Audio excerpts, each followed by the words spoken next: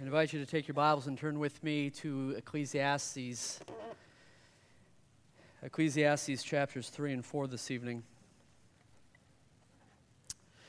It was a number of years ago that a family from our church went to a local park to enjoy some sledding or some sliding in the snow on a hill. And what should have been a routine winter activity turned into a terrible tragedy when a drunken teenager on a snowmobile careened through that park, crashing into and over the family's 2-year-old boy. The boy was airlifted to a large hospital in Minneapolis where I met the family. And we'd huddled together in the waiting room until a team of doctors came and explained to us that the boy's injuries were not compatible with life. The head trauma that little Ryan had experienced was too great to survive. There are no words to describe the horror of that evening. First, on the sledding hill in the park, I was not there. But then in that room with those doctors, I was there. And then finally, around the hospital bed of that boy, as we were led to his side so that mom and dad could say their final goodbyes to their 2-year-old boy. In the minutes that followed, we saw the little body struggle and die. It was my job to comfort the family and to counsel the family that night, but I was in no condition to be strong because I had never seen anything like that before. And it tore me apart in a unique way, for at the time, my son was the same age as that little boy. In fact, they were friends, and they played together in the church nursery.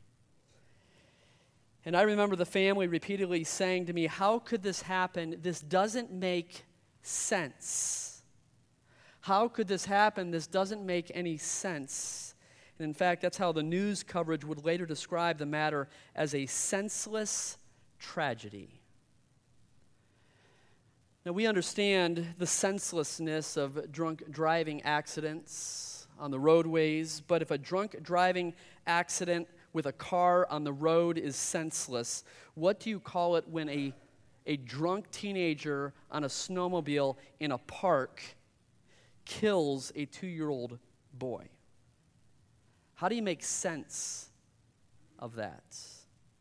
And in the most graphic and horrific way, I saw a little boy die. In the latter part of Ecclesiastes 3 and also in chapter 4, Solomon reports on the things that he had seen, the things that he had seen in his life, and they didn't make any sense to him either. All that he had witnessed under the sun. If you look at chapter 3, verse number 16, "Moreover, I saw under the sun." Look at chapter 3, verse 22. "So I perceived." It's the same Hebrew word, ra'ah. It could be translated, "so I saw," I think, as it is in the English Standard Version. Look at chapter 4, verse number 1. "Then I returned and considered." It's the same Hebrew word, ra'ah, translated, or it could be translated, "I saw." Look at chapter 4, verse number 4. "Again I saw." How about chapter 4, verse 7? "Then I returned and I saw vanity under the sun." Look at chapter 4, verse 15. "I saw all the living who walk under the sun." It's as if Solomon is saying, I have seen everything. I have seen it all, and what I have seen doesn't make any sense to me. And folks, whatever Solomon saw in his day, I would contend that we've seen much more because of communication technologies that allow us to see the photos or the videos of what's happening in every corner of the world in real time. We can watch the senseless human atrocities and injustices and violence and crime and debauchery and corruption every night on live TV if we want to. And then there's YouTube. Now listen to this. According to YouTube's own data, 300 hours of video are uploaded to YouTube every minute. 5 billion hours of video are watched each month. 5 billion different videos are watched every day. Half are watched on mobile devices. Folks, what have you seen? You've seen it all. And Solomon didn't have satellite television, and Solomon didn't have YouTube or some of these things. But even then, what he had seen in his life compelled him to ask the question, why doesn't life make any sense? As I look around and I observe or I witness all that's happening under the sun, it doesn't make sense to me. And so for us, as we watch the insanity of our world, perhaps we ask the same question, why doesn't life make sense? In Ecclesiastes 3, verse 16, through chapter 4, verse 16, Solomon identifies 5 areas of life that don't make sense when you see them. Let me pause briefly for prayer, and then we'll look at them together. God in heaven, I ask that you would go before us now as we study your holy word. I ask that your Holy Spirit would be our teacher. Lord, I pray that you would hide me behind the cross and allow me to preach better than I know how. I pray, God, that you would grip us with the vanity, the frivolity, the emptiness, the soap bubbles of this life that leave us empty and hopeless and wanting. And God, as we look around, we see the senselessness of this world. I pray that you would help us to turn our eyes above and see Jesus, for he is ours. Jesus is mine. I pray this in his name. Amen.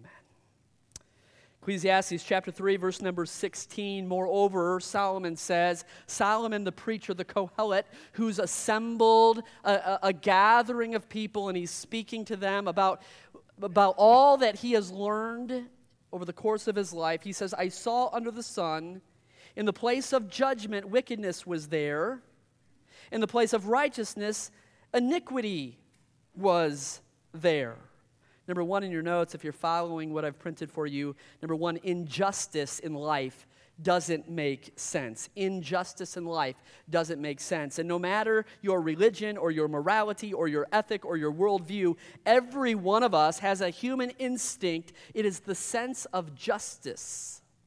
And even the unlearned, uneducated children will cry out, that's not fair, because of that sense of justice. And so what do we tell them? We tell them, get used to it. Life is not fair. The problem for Solomon was that even in the place of judgment, chapter 3, verse 16, even in the place of judgment or justice, there was still injustice. The one place where you would expect to find justice, perhaps, we would assume perhaps in the court system, they were corrupt. They were actually the places of injustice, and the same is the case today. Sometimes innocent people are convicted.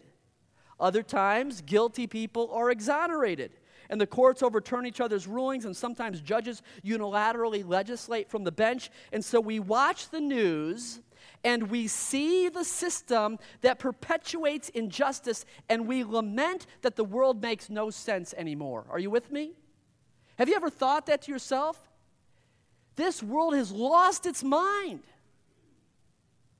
Even worse, according to Martin Luther, Solomon is not complaining because there is wickedness in the place of justice, but because the wickedness in the place of justice can't be corrected. It's that bad. And so how do we deal with the injustice, or at least the perceived injustice in our world? Solomon counseled himself in verse number 17. I said in my heart. I love that phrase. He's counseling his own heart. I said in my heart, God shall judge the righteous and the wicked, for there is a time there for every purpose and for every work. And borrowing from the theme of the previous context, remember earlier in chapter 3, this was our study last evening, Solomon knows that there will be a time, an ordained or appointed time, when God will make things right. Whatever iniquity or inequity or injustice that you have seen in this world, God will deal with it in his time. Meanwhile, verse 18, I said in my heart, and by the way, that is a great line. I think so often, Christian, we need to counsel ourselves in our heart and process the craziness of our mind. I said in my heart, this is what my heart knows, verse 18, concerning the condition of the sons of men or the sons of Adam, fallen humanity. God tests them, that they may see that they themselves are like animals. God tests us so that we might see something different than the injustice in our world, and he tests us so that we might see that we are like animals. Now, he doesn't say that we are animals. He says that we are like animals in a very specific way, namely, verse 19, for what happens to the sons of men or the sons of Adam also happens to animals.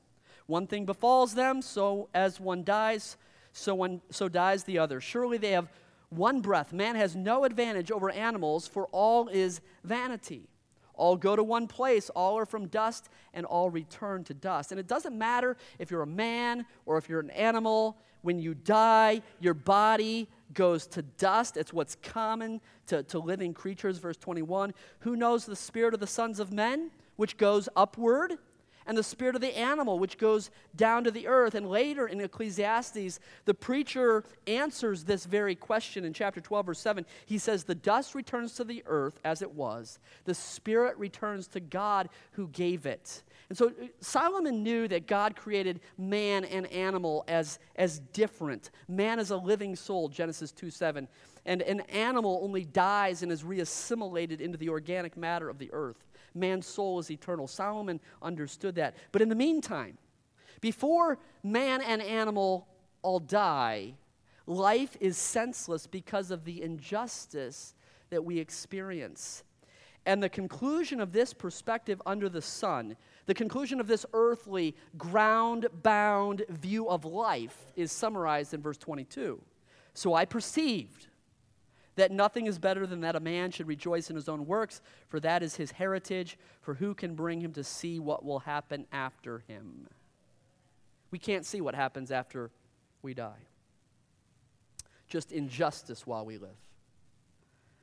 And there's a second area, Solomon's life, that doesn't make sense as he sees it. Chapter 4, verse 1, then I returned and considered all the oppression that is done under the sun.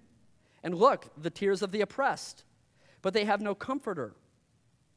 On the side of their oppressors there is power, but they have no comforter. There's really no better word to use than the word that's in the text, and I would use that word oppression or oppressors. Number 2, oppression in life doesn't make sense. There's injustice in life, and we've all experienced that. There are then oppressors in life or oppression in life, and that doesn't make sense. And he uses the form of the word 3 times there in verse number 1. And so think about some of the oppression that might exist in our world today. In some places, women are oppressed. In other places, Christians are oppressed. In some places, the poor are oppressed. In other places, the color of one's skin or one's origin causes the powerful to oppress them. And in every place, it seems like, to what we can see with our eyes, that there are people suffering at the hands of others. And really, folks, that has been the story of human history. It reminds me of the noble motto of the United States Army Special Forces. And in Latin, the Green Berets, their motto is, in Latin, de oppress liber, or to free the oppressed. And so whatever Solomon saw in his day led him to the horrific conclusion in verses 2 and 3, therefore I praise the dead who were already dead more than the living who were still alive. Yet better than both is he who has never existed, was never even born, who has not seen the evil work that is done under the sun. Here's what Solomon's saying. If you are alive, you are going to be hurt by somebody else who oppresses you. It's better that you were dead than alive, or it's better than you were have never been born, so that you would not have to suffer the oppression of someone else around you. Solomon says, that's what I've seen. It doesn't make any sense to me.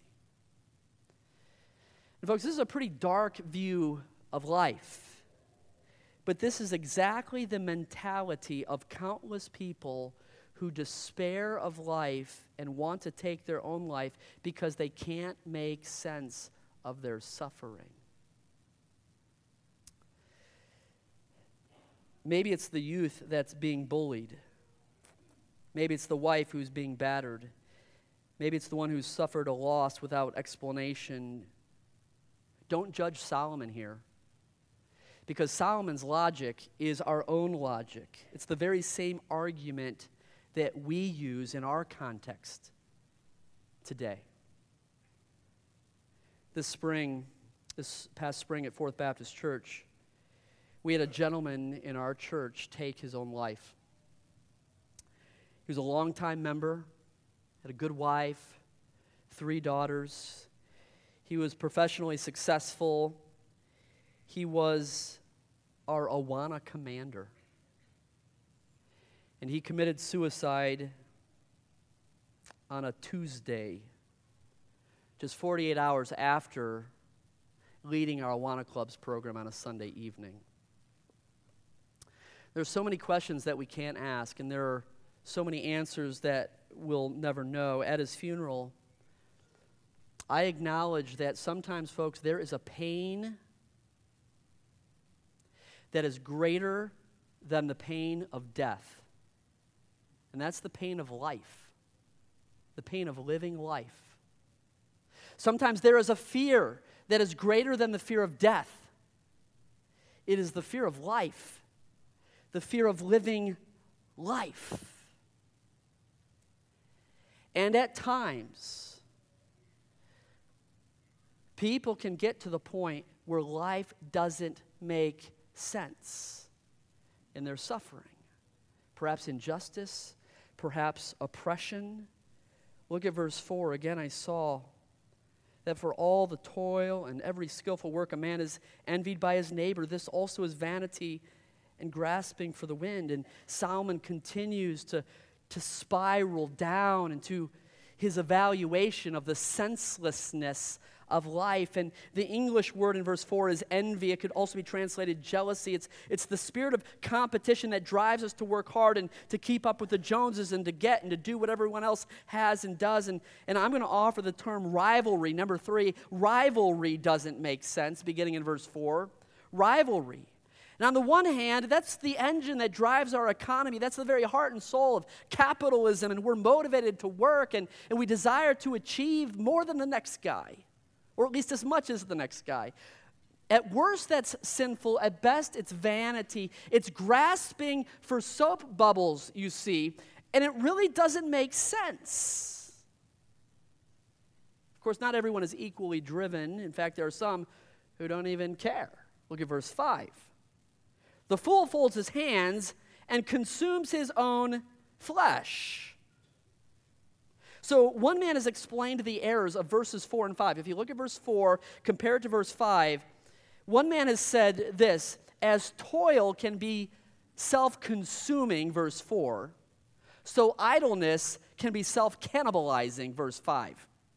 You either sell yourself to achieve in verse 4, or you destroy yourself by your apathy in verse number 5. And while there is error in both verses 4 and 5, the perfect balance is in verse number 6.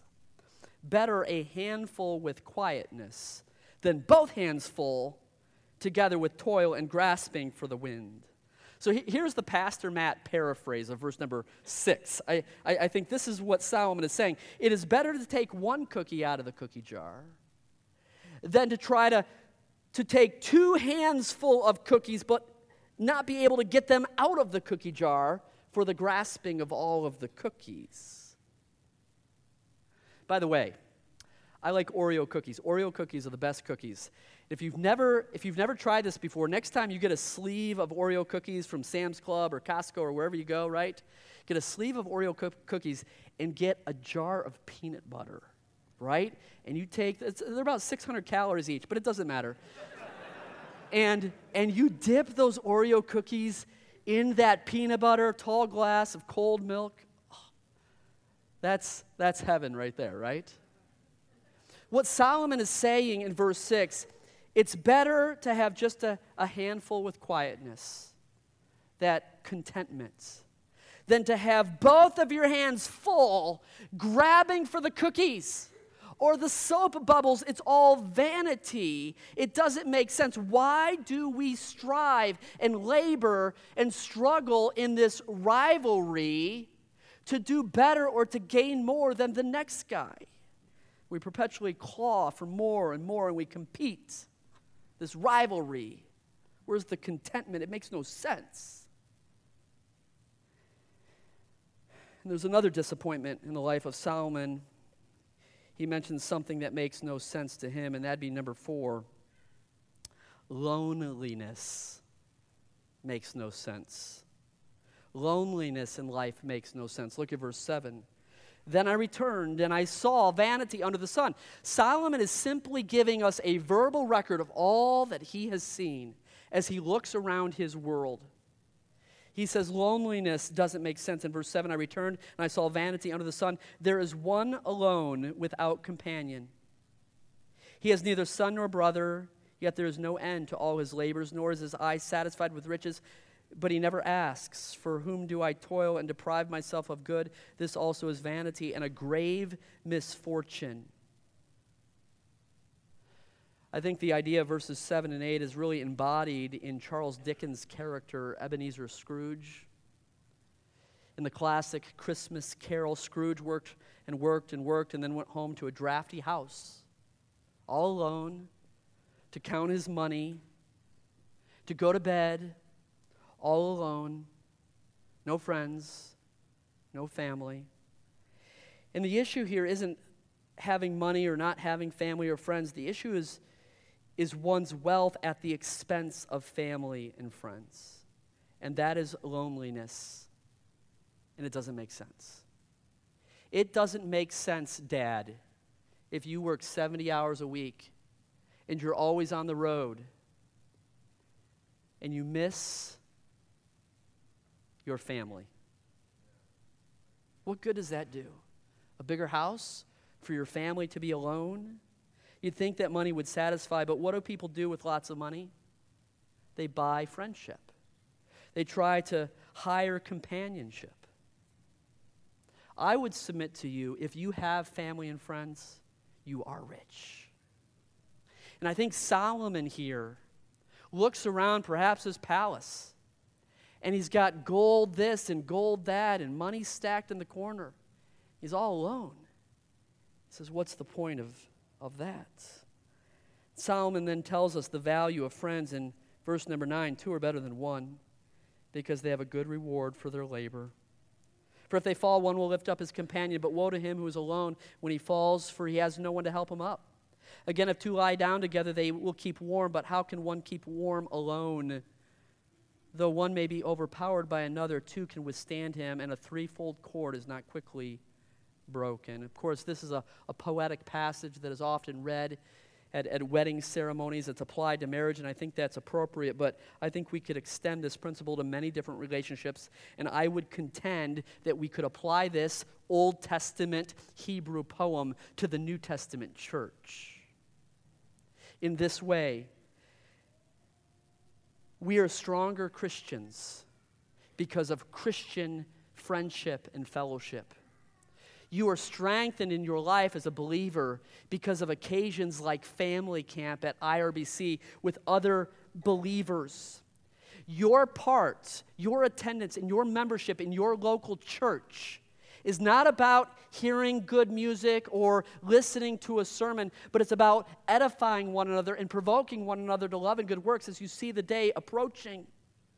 It's about one another, and you strengthen one another in the body of Christ. Some people dismiss the need for the local church and attendance or membership, claiming that they can worship God alone. Well, I can worship God out on the lake, and I can worship God in my deer stand, and, I just established religion, church. I worship God in my own way. You show me in the New Testament a freelance Christian. It's not there, but rather in community and assembly, the body of Christ. And Solomon here recognizes loneliness doesn't make sense. There's one more thing that Solomon saw. Chapter 4, verse 13. Better a poor and wise youth than an old and foolish king who will be admonished no more. For he comes out of prison to be king. Although he was born poor in his kingdom, I saw all the living who walk under the sun. They were with the second youth who stands in his place. There was no end of all the people over whom he was made king. Yet those who come after will not rejoice in him. Surely this also is vanity and grasping for the wind. What is Solomon saying? He is saying it is better, verse number 13, it is better to be insignificant than significant. Because power and influence are temporary and transitory. Big deal if you're a big deal, because after a while, you're not a big deal anymore. Once upon a time, I was big man on campus in Bible college, or little man on campus, however you care to see it, but that's ancient history now. And so I would say this, number 5, celebrity in life doesn't make sense. I know your notes are complete, but allow me to conclude with some of this explanation. Perhaps the best way to explain Solomon's lament at the end of chapter 4 is to illustrate it with a football analogy. And I think perhaps there are some football fans here this evening. More than 100 million Americans huddled around their TVs this past winter to watch Super Bowl 52 there in Minneapolis, in our hometown. Super Bowl 52 between the Philadelphia Eagles and the New England Patriots. Now, we were pretty disappointed as Vikings fans because our Vikings didn't make it. And we so wanted them to be in the Super Bowl. They got close, but didn't make it. We have a joke about the Vikings, and the joke goes something like this. What is the difference between the Minnesota Vikings and a car in the junkyard? The car in the junkyard has a title, we say. You'll get that. And maybe someday the Vikings will have a title, but nonetheless, I'm a Vikings fan. For the last 5 or 6 or 7 years, we have had a Viking, in fact, a starting offensive lineman, Joe Berger, of the Vikings, has been part of our church, and his family part of our church, and part of our school, and it has been fun to get to know a multi-millionaire professional athlete, a celebrity, as a personal friend. And our families have spent a lot of time together. They're true believers. They're dear Christian friends. If any of you are Vikings fans and you know anything about football, Joe Berger just retired this past spring after 13 years in the NFL. And Joe would tell you this.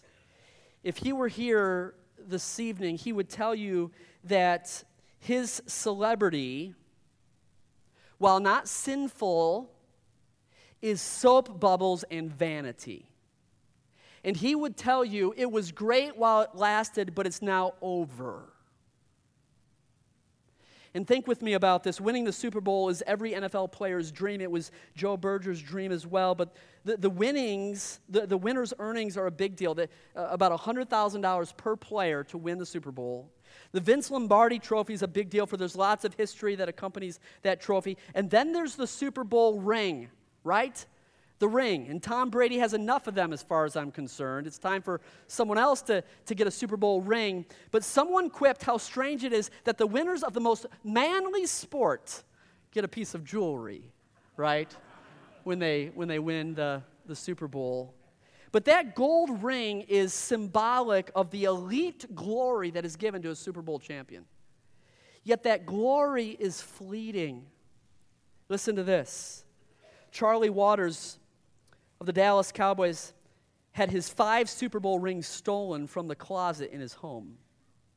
Joe Gilliam won 2 Super Bowl rings as a member of the 1974-75 Pittsburgh Steelers, but he pawned them off for a few dollars after being caught in a vicious cycle of drug addiction and homelessness. Another former Steeler, Rocky Bleier, sold his 4 rings to cover divorce and bankruptcy proceedings. The Cowboys' Thomas Henderson had his Super Bowl 12 ring seized to pay back taxes. Former Raiders All-Pro cornerback Lester Hayes sold his Super Bowl ring to pay for dental work. Mercury Morris of the Miami Dolphins sold his ring to raise money to clear his name during a drug trafficking case. And folks, that ring can be as fleeting as the glory that it supposedly stands for. Because the next year it'll be gone, and the next year someone else will be the winner of the big game, maybe the Vikings. But the luster of that fame and that fortune is simply the glory of fool's gold. And it doesn't make any sense. Celebrity doesn't make any sense, is what Solomon is saying at the end of chapter number 4. Houston sports writer Steve Campbell put it this way: one of the dirty secrets about the Super Bowl is that the winner's high often has less of a shelf life than a container of cottage cheese. Folks, look around you at life. Life under the sun. It doesn't make any sense. It's random, and it's cruel, and there's injustice, and there's oppression, and there's rivalry, and there's loneliness, and there's celebrity, and man's experience under the sun is senseless as we can see it. And then it's all over. So what do we do? What do we do with the time that God has given us? The theme for a week, redeeming this time. And I would simply say that we need to think upon and look upon the cross of Jesus. The most horrific scene in all of human history. The most senseless act in all of the history of mankind was the crucifixion of Jesus Christ. An innocent man went to a cross, shed his blood, and died for we who are guilty. Folks, that makes no sense. How do we make sense out of that? He suffered oppression. He suffered injustice. He died alone. But folks, there are things that don't make sense to us on this earth, under the heaven or under the sun. Yet know that in the eternal sovereign plan of an all-wise God, He has purpose, He has control, and it is therefore Solomon's conclusion that we fear that God. We keep His commandments. And while that doesn't make sense to us, it is the demonstration of God's love to us. And so in conclusion, I encourage you not to look at the things around you under the sun, but look above. Look to Jesus, lest you despair like Solomon. Let's pray.